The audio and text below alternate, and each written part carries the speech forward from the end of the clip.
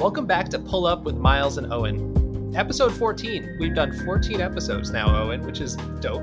And we've got another of our favorites on with us today. We can't wait to introduce her and her awesome story to y'all. Her work has been featured on FIBA, The Undefeated, Andscape, ESPN, WSlam, Sports Illustrated, anywhere that you're reading coverage, basically. She's collaborated with brands such as Nike, Under Armour, Visa, Wilson, and others. And on top of that, she's done some great work with the Players Associations on both the NBA and WNBA sides. She's also, from my experience, the absolute nicest person in the W media circle. So, Greydy Diaz, welcome to the show, and thank you so much for pulling up with us today. Oh, thank you guys for having me and just the kind words. I appreciate it. Yeah, of course. And we talked about this a little bit before we hit record, but you're working on a really fascinating new project called Test Run on Snapchat. So you're a journalist and you're a storyteller, a producer, and a tastemaker. And you were telling us a little bit about this, but I couldn't do it justice. So just in your words, what is this new project like for you? Well, the new project has been really fun. It's basically following me around because I'm your everyday athlete.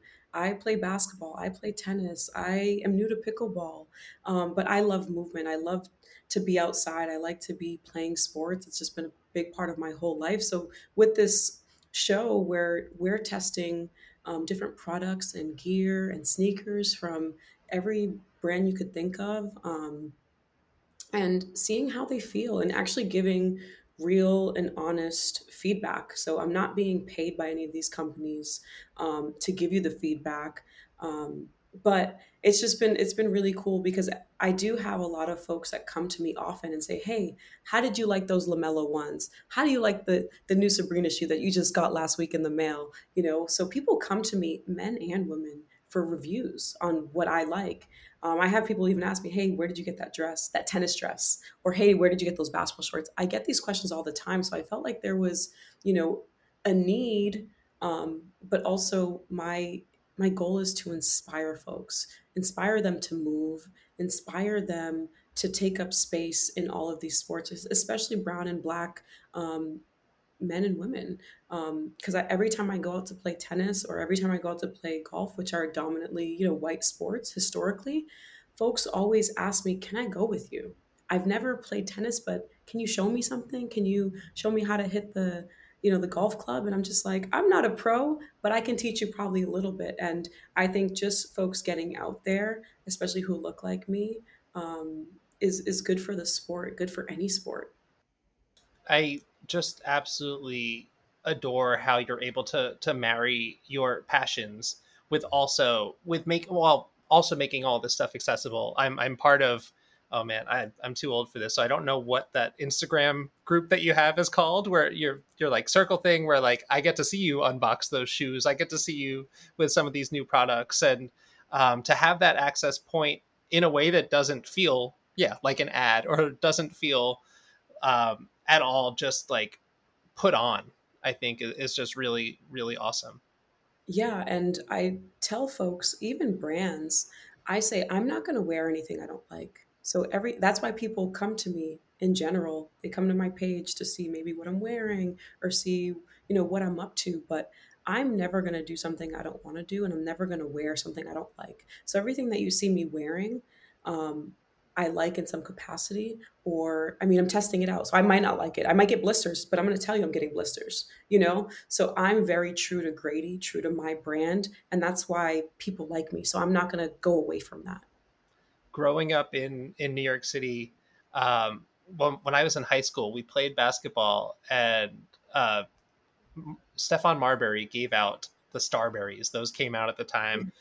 And they were this $20 sneaker, I think it was. Like, it was supposed to be a super it was supposed to be a super accessible sneaker.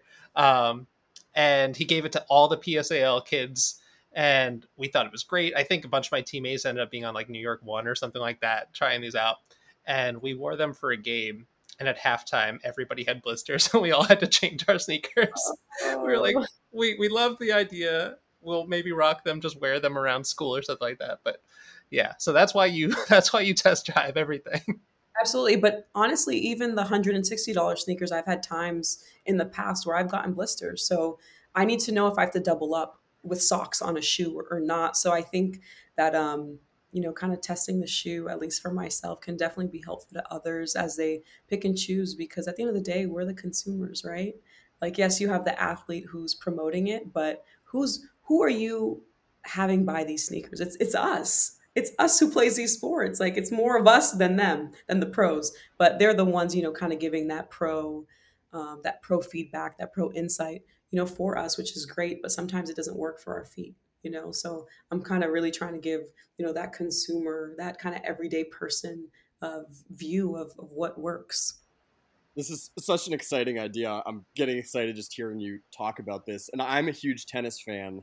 And I think it's so true and important what you're saying because we are seeing now as the US Open approaches, ticket sales skyrocketing. And this is what is possible when you make the sport more inclusive and comfortable for people and accessible for people. So I think that like breaking down those walls that have kind of been in these sports like golf and tennis is so huge, especially for us in this media space. And I think something that Miles and I admire so much about your work is how you're able to meld these different things, right? Like you're talking about, almost like test driving a pair of sneakers or this like very practical approach to reviewing something, but also making it content in a way that is really organic and useful and exciting to consumers. So I'm curious, like, where this idea originated for you. The show is in partnership with Made for the W, and basically we kind of just put our heads together and we were just like, wait, Grady, you play all these sports. You always get product from different brands. Why aren't we, you kind of already do your, you do, like reviews and test runs already. But let's actually put it in a place. Let's produce it. Let's get a videographer. Let's get an editor, to kind of to marry it all together. So, um, yeah, we kind of were just like, why wouldn't we do this? Let's just follow you. But so we've done 5 episodes so far, and the next seven, we're going to incorporate more storytelling. So, whether it's incorporating an athlete or somebody who plays a sport, I want to have more conversation on the show and kind of bring in that element of maybe interviewing and just having conversation with somebody else who is in the sport in some capacity, whether it's a coach, a trainer, an athlete. So we're just getting better and better with every episode, I would say. But honestly, like, the idea was just to follow me. That's awesome. Well, shout out to Made for the W, who we love. And that serves as a perfect transition, honestly, because I wanted to highlight an exceptional piece that you just wrote for W Slam about our hometown New York Liberty right here. And I think the thing that I love most about this piece is that you could have gone the kind of more traditional route of just talking about the basketball and like talking to the players, which you did super well, but you start by connecting with these season ticket holders and kind of using that to give folks a sense of where we are at in this moment in New York basketball history and New York women's basketball history. The first season ticket holder who you highlight, I won't give away too much because you guys got to go get the magazine. Miles is also in the magazine. A bunch of our friends are. It's awesome. But the first season ticket holder you talk to, I believe his name is Michael, and he flies in for every game. He literally travels for every game to show up, and then boards a flight right back home after the game is over. So I'm curious what it is about this moment in the WNBA's arc and this moment in kind of New York basketball history that led you to center these season ticket holders and their experiences. Well, I think, every season ticket holder, no matter where you sit, you're an investor in the league. You are very important to the league's success, the league's growth. And I've actually cultivated relationships with each person that I included. So they've become special to me in different ways. Michael, for example, he had a really cool outfit, and I love style. So when I first saw him at the home opener, I was just like, "Hey, I love your outfit." And we were outside waiting to get in, and he was just like, "Thank you so much. I'm new here." And I was like, I kind of felt like you're kind of in my home now. Let me show you around. So I said, "Hey, let me bring you to the Crown Club. Let me show you where the bathroom is. Let me show you where your seat is." So I kind of took him under my wing, even though he's much older than me, and just showed him around. And he thanked me, and we've had an incredible relationship since. So much so that he gave me his ticket to sit next to him at the All-Star game, and he was just like, this is just because you were good to me. So those are the kinds of relationships that I really intend to build with people who I come across. I mean, it doesn't cost you anything to be nice to people. I just felt like, listen, I know this space, and you're new. You're not new to this space, but you're new to the New York space. Let me make sure your introduction and you feel welcomed here. So I kind of just brought him around, and we've been really cool ever since. And I have a similar relationship with everybody else who's involved in the piece. And so yeah, I felt like I wanted to include the fans because they're investors, and I'm one of them. I'm not only a media person, I'm a fan too. I invest in the league. I pay for my ticket for the games because I kind of want to. That's where I want to sit, right? I could sit with media, but it just made more sense for me in my life, and just I wanted to be next to one of my good friends, so I bought a ticket next to her. So I'm an investor also in the league. In addition to a media person. So I don't know. I felt like it was a good opportunity to highlight them because, they're the sixth man, they're the pulse, of the Liberty. And I knew how special of a season it was. And it's a big investment to spend money now. Like the WNBA prices are going up and up and up. So people are really sacrificing something, to be here. Michael, he has to fly. So if he's not, he's sacrificing money and time.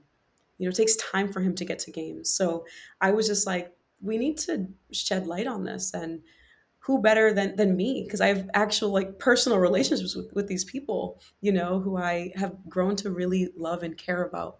A couple of weeks back, Angela Ruggiero from Sports Innovation Lab was on Kate Fagan's podcast. Kate Fagan, friend of the podcast, and they were talking to her about just that kind of conversation about investment in the league, and how when you look at all of the advanced metrics, women's sports fans on average are spending more money. They are invested in the growth of the leagues because they're passionate about everything that these leagues stand for, about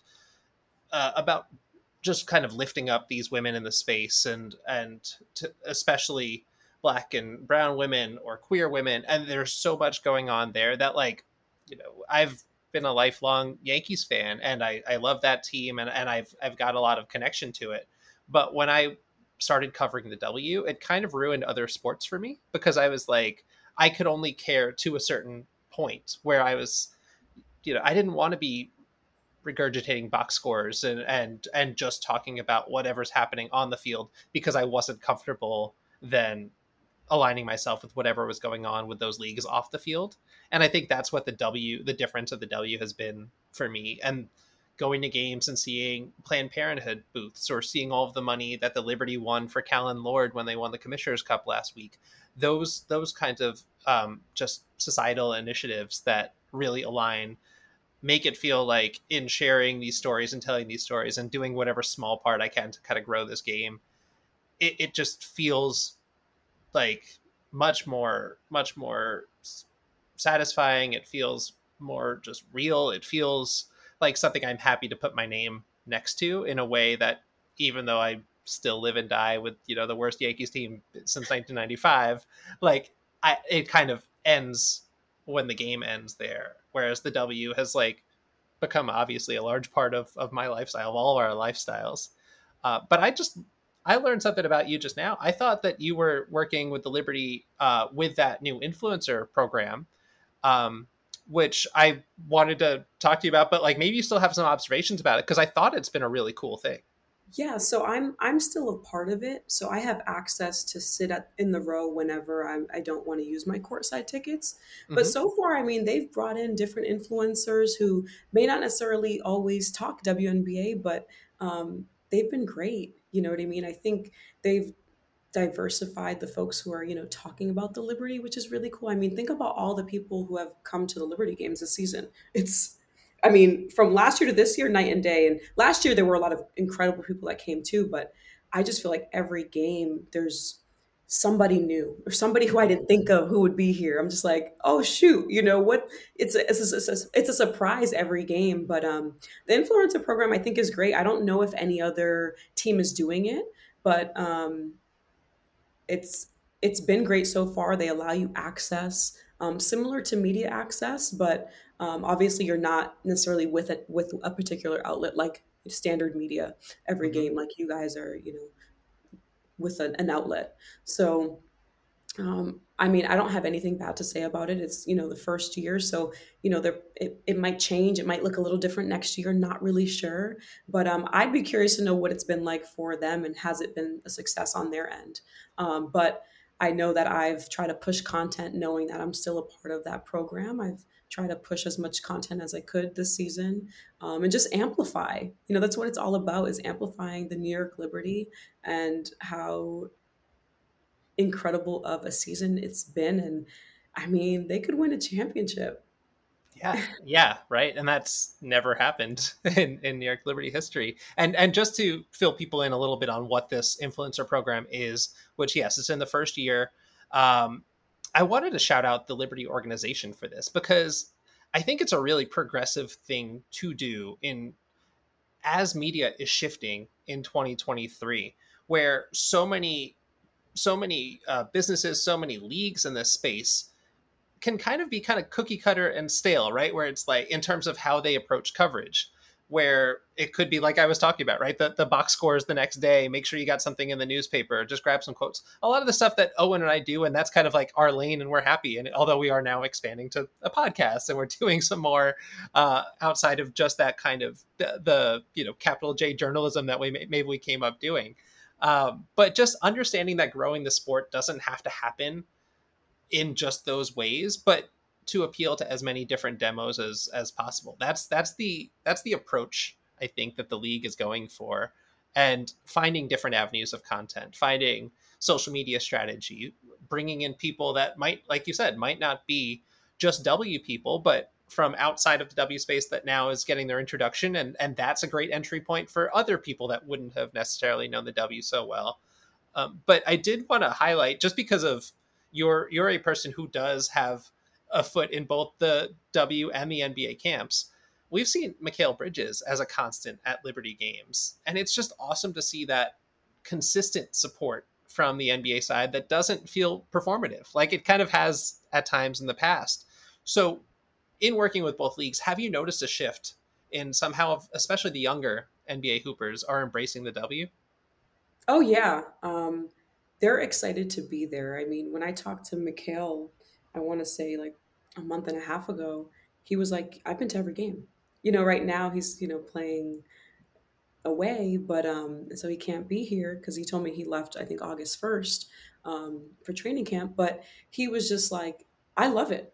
He's and like you can genuinely tell that the players are having fun at the games. I see them laughing. I mean, because some of them actually sit in my row sometimes and sit like 3 chairs away from me. So like, you know, I say hello to them and they just I see them laughing, joking, and everything, and talking to other season ticket holders too. So honestly, like I really love that we have that support, especially in Brooklyn. I'm not sure what any other market is like, but I feel like at every Liberty game there are Brooklyn Nets players, and I think that that's an incredible thing. I want to continue to see more of it because it is important that the women know that they have that support from their male counterparts.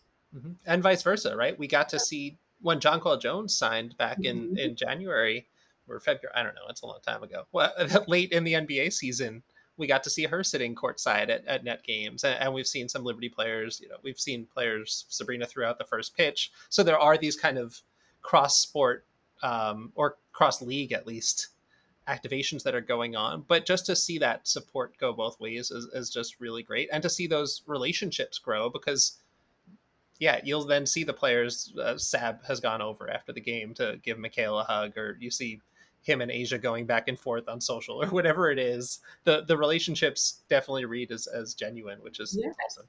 And even I see Nets coaching staff at games all the time. All the time. I have a friend who goes to almost every game, and he's on the coaching staff. So I'm just like, it's not just the players, it's the coaching staff that are showing up too, which to me says a lot.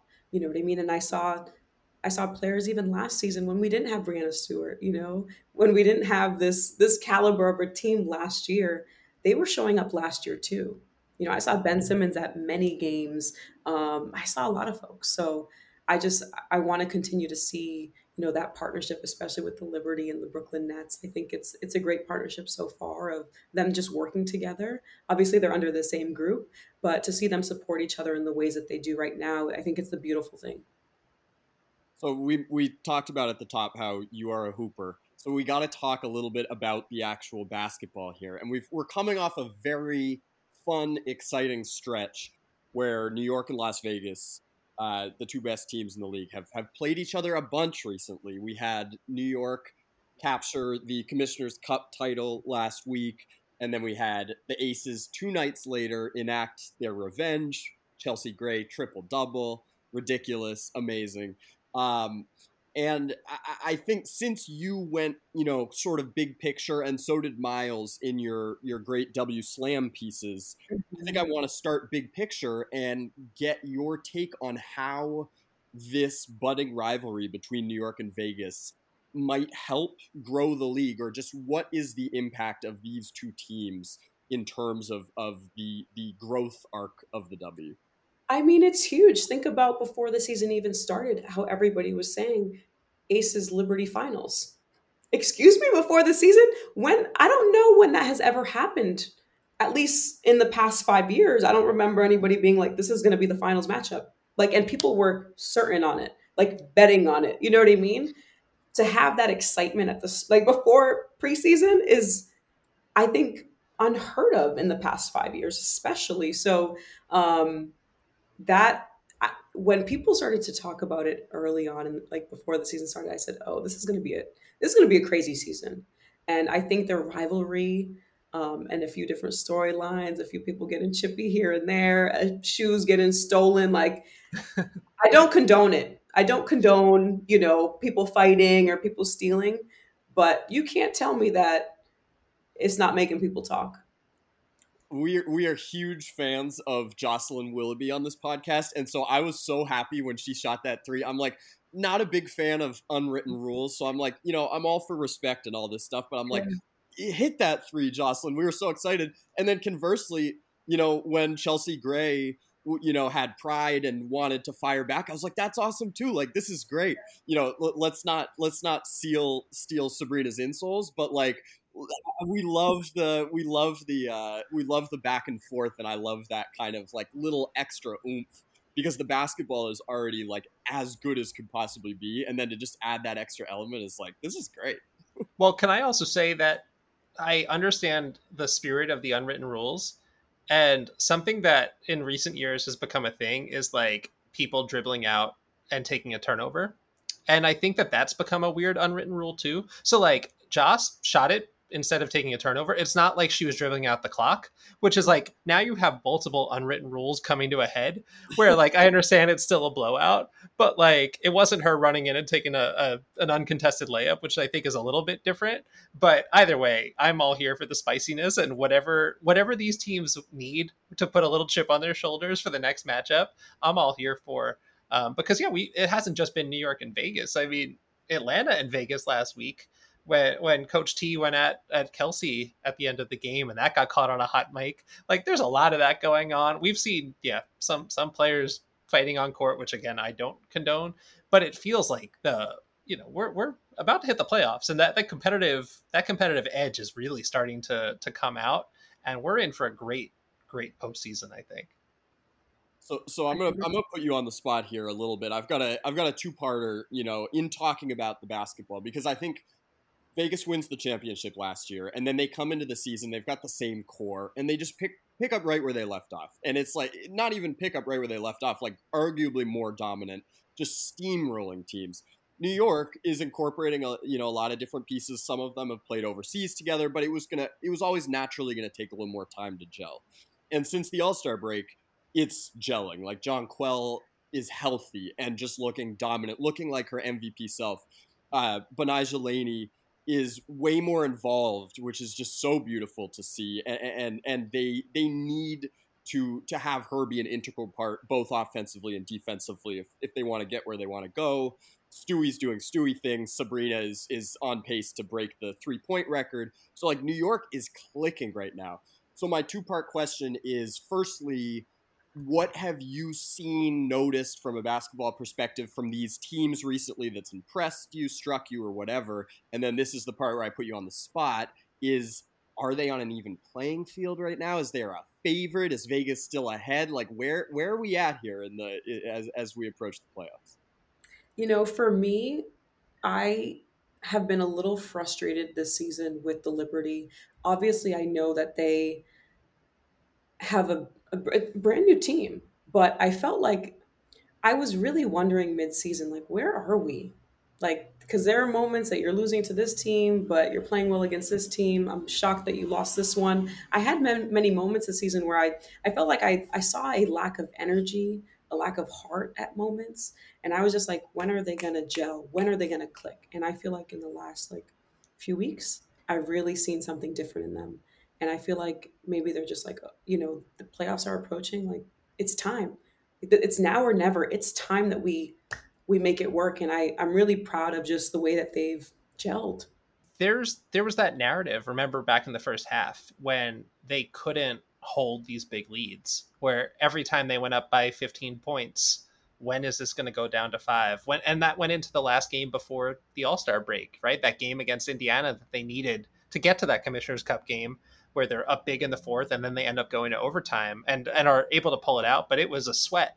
And I think that, like, while a lot of attention has gone to this head to head with Vegas, it's the little things. Look at the second half of the back-to-back against the Mercury the next day, when they have every excuse, coming off of a loss, tired legs, and they came out in that first quarter, all the jump shots were short. And then in the second quarter, it was the Mercury who were shorthanded that were running up and down the court on them. And it's like, okay, this makes sense. Like, it's last year, the Liberty had a great win over Vegas where Sabrina had that triple double. And then the very next day, they had to take a bus to Phoenix. Now they got a chartered flight this year. And they lost to a team that I think had 6 players, maybe. It was like that bad for Phoenix last August. Or last July.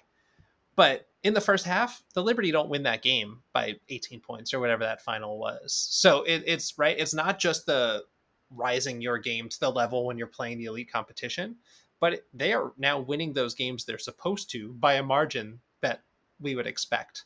So that just goes to say exactly what you were saying, right? That like they have, it feels like, turned a corner. Oh yeah, absolutely. Definitely proud of them. I was getting nervous. I was really getting nervous because I was like, people had them in the finals, and yes, I still do, but what's going to happen? But I honestly, I don't know, after seeing the way they've gelled and after seeing them in the Commissioner's Cup, I felt a little bit more confident to say I feel like they're going to win the championship. Wow. Ooh, see, this is what we're looking for. I love it. I love it. I gotta say, like, everyone who follows me knows that, like, I'm a huge Asia Wilson fan. I'm a huge Jackie Young fan. So it's no secret sometimes where my loyalties, lay when I'm coming at it as a fan and not a journalist. But I will say, when I put the journalist cap on, or even the podcasting hat for today, like, New York is starting to have that look of like, oh, now Marine is looking confident. Now she's like hitting threes. And Kayla Thornton might just, shout out to our first ever guest on this show. She might be the most underrated player in the league. Like, just such a huge part of what they do. It's like, oh, wait, New York not only has a dominant starting 5, but now they've got like depth too, which is something that the Aces are clearly struggling with right now. Ooh, maybe New York could actually do this thing. Again, I think they're really coming together at the right time. And I think timing is everything. So I'm cool that they had to go through some growing pains at the beginning. And again, they're talented from number one to, the last person. So they do have that bench, which I think is the difference maker, and has been the difference maker. And yeah, I feel like I can confidently say, I feel it's gonna be New York. Yes, I can't wait to revisit this soundbite at the end of the season when we put this together, when we had the Owen Loud wrong soundbite that we put together. But yeah, this is a weird Freaky Friday situation we've got going on where it's Owen that can't stop talking about the Liberty. So I've got to bring us back on course for a minute. Your passion for sports comes through in all of your work. So take us back to the beginning. What are your earliest memories just falling in love with sports? Oh man. So I was the young girl who went to Catholic school, and every day at recess, I wore shorts underneath my Catholic school dress or skirt. So think about a little plaid skirt or dress with literally shorts underneath, just so that I can play with the boys. And some girls kind of made fun of me, which looking back wasn't really nice. Um, and they didn't say nice things to me, but I would play two-hand touch football, basketball, kickball. um yeah, I always wanted to play something. I I was the girl who would ride my bike, fall off my bike, get back on and keep going. From rollerblading, I did everything as a kid. I swam, I did everything, and I still like to do everything. So yeah, I was the girl who played every sport growing up. And I've loved sports from the beginning. And yeah, yeah. That's that's the most real Hooper thing ever. Is to have, Yeah. like, basketball shorts under your school clothes. Like that Oh is yeah, I was Yeah. ready. I was ready to play any day, any time, whether it was right after school when we had a few minutes in the playing yard or during recess. I was playing something and I was coming back sweaty and gross. I didn't care, you know.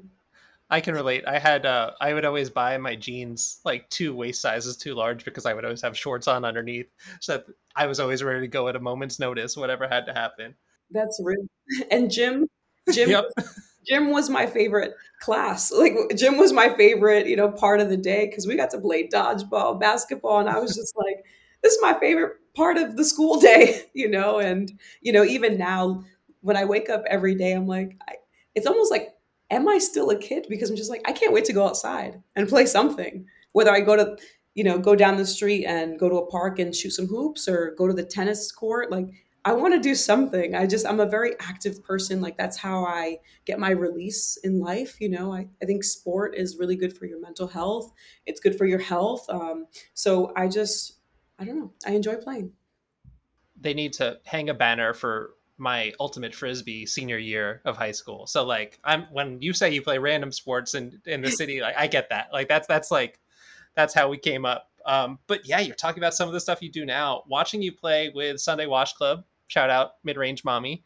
Um, Watching you work on your golf swing, which is a skill I don't think I'm ever going to master. How do you now continue to fall in love with sports? Like you came up with it, but working in sports now full time and just being around it all the time. Do you ever like need a break from all that, or can you kind of separate the playing from the watching, from the covering, from the fandom? Oh yeah, it's all very different for me. Playing is very different than covering, I would say, and for me, particularly with a golf, I never played it growing up. The boys after school would always go play with each other, but I never went because I never wanted to ask my mom. Because I grew up with a single mom, so I just felt like that was an extra cost that I just wasn't going to ask her for. So I'm basically being able to do things that some sports that I never got to try as a kid. Like I picked up tennis at 14 years old only through my boarding school. Like prior to that, I never played tennis because again, another cost. Hey mom, rackets are kind of expensive. I couldn't ask her, but now I'm I'm getting to play sports that I loved as a kid, but getting to play sports that I also didn't have access to as a kid. So it's like kind of both. So for me, it really means something for me to be able to play golf. I played at Jason Tatum's golf tournament a few weeks ago. He's a friend of mine. I was just like, hey, can I be there? And he's like, absolutely, Grady, we'll make it work, no problem. But so I'm able to be in these spaces now that I kind of dreamed of.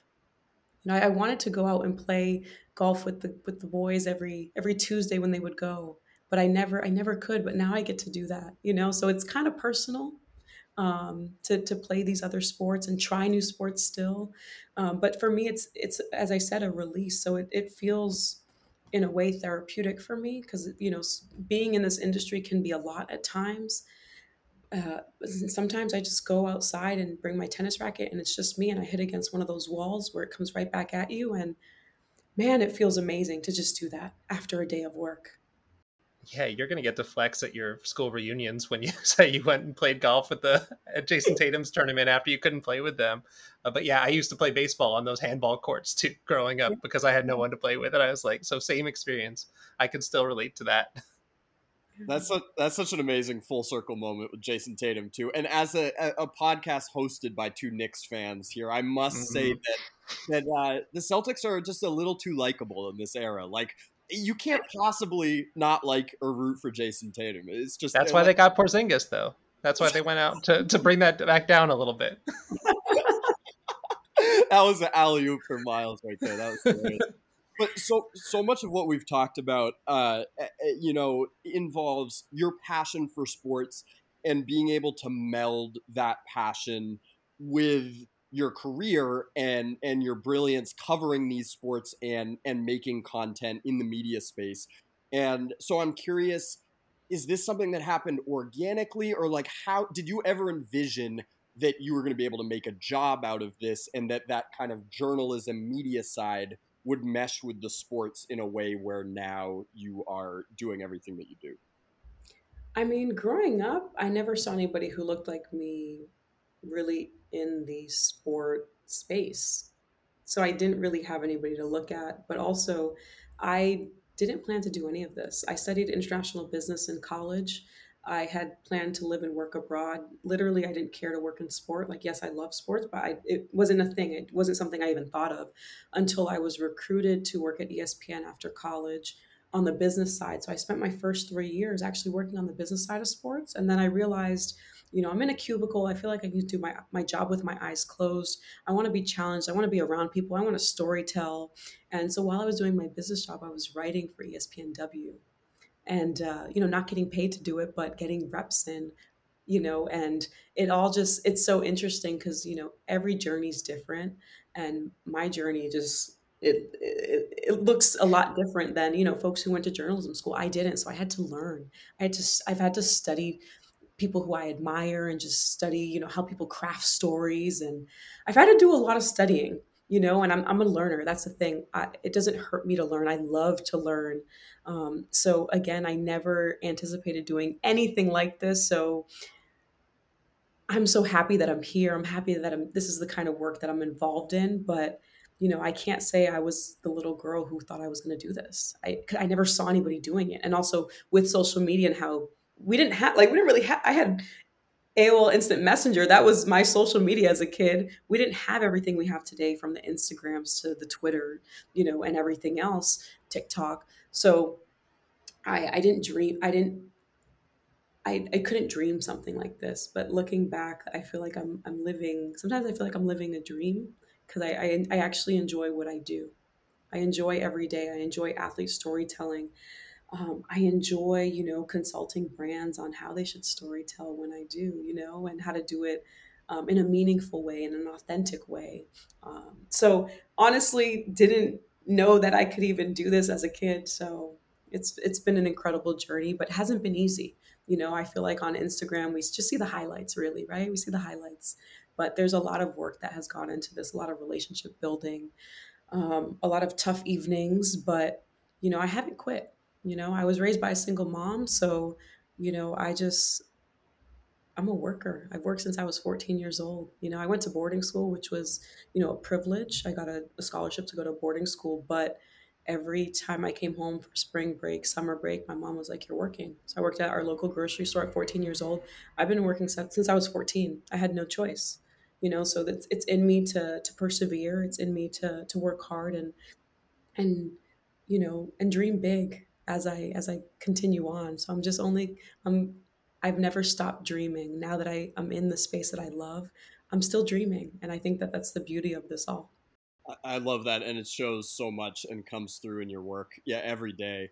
And Miles mentioned earlier how, in relation to what you were just saying, there's not one way to do this, and we're starting to see this more in media, more lanes open up, and I really would love to hear your perspective because we're at an interesting kind of like pivotal point. It feels like in the relationship between WNBA media and the players, where to me it feels like, there has clearly been so much growth in the WNBA media space over the last handful of years.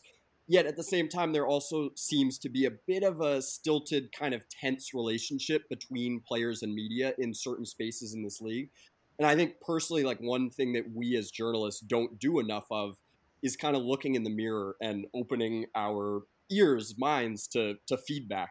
So, what do you think WNBA media can do better when it comes to building organic trust with players and kind of being open to constructive criticism? I mean, I think one thing that I really like, especially about you two, is that you always show up. You guys are faces. When it comes to media, you're two of the folks who I think of when I think of WNBA media. So I think just I think players need to know that you guys are here for real, but I think also players need to realize that a lot of us can't really make a living yet out of this. And some of us have to have other jobs. I have to have other jobs to make up for what I don't make, you know, doing WNBA content. So I think it's a mix of people of us understanding each other and our situations, and there is that bit of a struggle on both sides, and I do think we need to continue showing up for players and telling their stories and going beyond the stats. There's so many stories. These are multifaceted athletes and people who have other interests too, and I think they appreciate when we tell full stories, when we can kind of incorporate everything. And I know that that takes time. That could be a series, um, video or not. But I think that players, you have to gain trust with players, and also I want to see more diversity when it comes to media. And I think the WNBA, I feel like New York. Um, you guys tell me if I'm wrong, but I feel like it's getting better in New York. I feel like it is getting better. But you know, I want to say it was last year or 2 years ago, a star player was just like, there aren't enough of you. There aren't enough of us. Like, I want to tell my story, and sometimes I want to go to you, a woman of color. Sometimes I want to go to you, but I can't find you. So I'm going to bring you with me to this event. Like, I had a star player say that, and I was like, whoa, you see me. You see that I'm here. I had no idea she even knew who I was, but she did. So I think I would love to see more diversity. I want to see more Black and Brown women covering the league. I want to see more of us telling our stories, but also realizing that both of you do incredible work. I'm such fans of your work, and the difference between you and anybody else is that you both are invested. You both are so invested, and that comes across in your storytelling. That comes across in just the way you carry yourselves. So I've never had any issues with you guys, obviously, but yeah, I think players want to tell their stories, and want to be probably thought of as more than basketball players, because they are. They want to probably have us tell their stories in the off season too, not just during the season. Like, let's cover them year round, but again, it's going to take investment because we can't always make a living out of this. Unfortunately, yes, someday we will, and I hope that we can in the near future, but a lot of folks that are covering the WNBA right now do not make a living, more so than not, I would say. And I would love to see more investment from media companies and companies in general, so that folks can have that opportunity to be fully invested. But I realize that sometimes that's not always, it doesn't always make sense. So I kind of feel everybody, because again, I'm a freelancer, so I feel it on my end. Because would I love to cover the WNBA full time, or at some point did I want to? Sure, you know. But yeah, the league still has some growing to do, has some more diversifying to do on internally, externally, media wise, and every single which way. Um, so those are just my thoughts on it. I really appreciate just the nuance and the care that you took in giving that answer, and also the compliment that you paid to me and Owen in the middle of it. I don't know. I'll speak for him because I do that all the time now, but I know that we do try we try to be aware of the privilege that we have as white men in this space. And there are times where, that can only go so far, where we are just, the way that I always talk about it is that we can only empathize to a certain point, because it's not always our lived experiences. And I think that we would, you're talking about how players sometimes want to be covered by people that look like them, the people that have shared those experiences, and neither Owen nor I would ever take that personally. And I think that that's really important to, when it comes to storytelling, which I think is the crux of all of this, of all of what we do. So really appreciate your kind words on that, and just everything that you're doing in telling those stories that we can't tell. But we do our best to be there so that we can cultivate those relationships also. And that, I think, does go a long way, because players will be more comfortable if they see you at every practice, if they see you at the games. But yeah, none of us are doing this as our full-time jobs, or I should say as our primary sources of income, because we are all doing this as full-time jobs, just maybe not getting paid like it. But when you talk about the freelancing side, something that I wanted to really talk about in this conversation is, I love that your sister Gabby, who is a full-time lawyer, is also your agent. So when it's full-time, when it's freelancing, when it's booking opportunities and gigs, how does that sibling dynamic work at a professional level? Because it's such a cool, unique relationship. I just want to say, at first, when we decided that, she would help me with every contract and, be my lawyer because she's trained to do so, I was kind of like, should I not tell people? Because are they going to take me less serious? And I had somebody say, lean into that. And I was just like, okay, I'm going to lean into it. And I realized that nobody's going to have my back like my sister. Nobody. You can't tell me any agent would have my back like my sister. This is a business. This is a business. So it's been incredible to work with her. She is a corporate lawyer in Boston at one of the largest financial institutions in the world. And she's brilliant. She's like, oh my, people think that she's my older sister, but she's actually my younger sister. So, she's, we're cut from the same cloth. She's extremely hardworking. She's a very kind person, and she's easy to work with. And, she advises me all the time. And one thing that I appreciate about her is she cares about spreading knowledge. So she'll actually highlight or redline a contract and say, hey, this is what this means, Grady, just so that so she wants to show me every part of the contract and actually explain it to me so that I know what I'm reading. Because sometimes these contracts, they have different language that I've never seen. I don't know what this or that means. But again, just from seeing my sister's work, we've had companies say to her, thank you for reading the contract. And I'm like, what do you mean? They said, thank you for reading the contract. So what does that tell us? That there are agents out there who do not read their clients' contracts and say, hey, here you go. So I've had, so she's also advised a friend of mine who is a professional player on some of her contracts. And, because the person that she had before didn't really read the contract. And my sister's like, this is actually what it says. So again, nobody has had my back like my sister. And I'm very blessed that she wants to work with me more than anything. I'm blessed. I'm the blessed one. But I know that she does it because she cares about me. And I got to hang out with you both at Chicago All-Star last year, which I think was her first All-Star game. It was my first All-Star game, but I think it was hers too. And I just remember at the time that you just said how much you love being able to share that experience with her. And that kind of stuck with me. So as we've talked about over the last almost 50 minutes now, you've done so many awesome things in this space. Where does that rank among it all? Just being able to share an experience like that. Definitely a top experience, because my sister was my point guard in high school at boarding school. So we played our entire lives growing up. I was a shooting guard. She was a point guard. I always say that she has definitely more handle than me. We argue about who has the better shot. I think I do.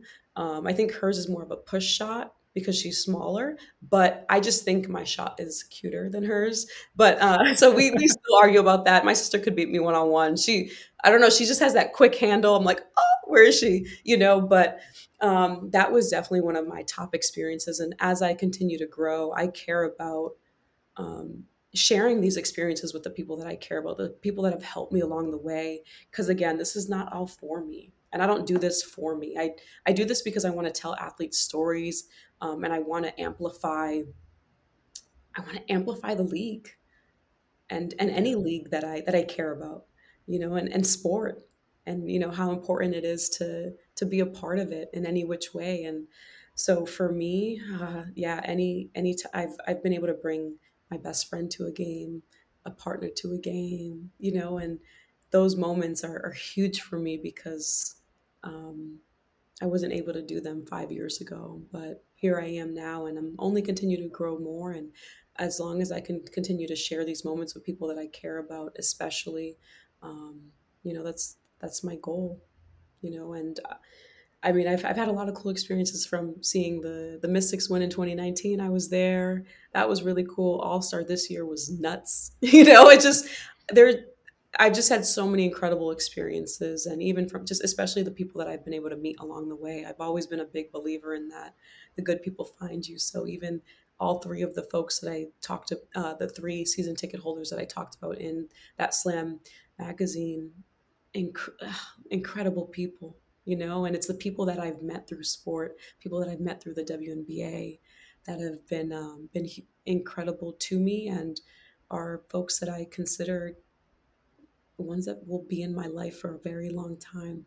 So I'm just, I, I mean, the best part is the people. The best part of all these experiences is always for me going to be the people that I've met, from the players to new friends and new family. Well, I don't think we're going to find a better place to dismount this interview than that. That really brought it all home. Greydy, where can people find your work? Where can they find you and tap in and become one of those new friends that you interact with? Because as from personal experience, I could say that Greydy is a person that you want to have in your life. So where can everyone find you? So if not in person, you could find me on every social media, from TikTok to Instagram to Twitter, at Greydy Diaz. Very lucky to have just at Greydy Diaz on everything, which is nice. And honestly, like, I'm really big on communication, so I hope that everybody who's listening to this podcast, like, know that you can DM me. I'm all about information sharing and helping in whatever way that I can. So please DM me if you like want to know anything or have any questions, because I get them all the time. And I really do try to answer every DM that I get, every email that I get.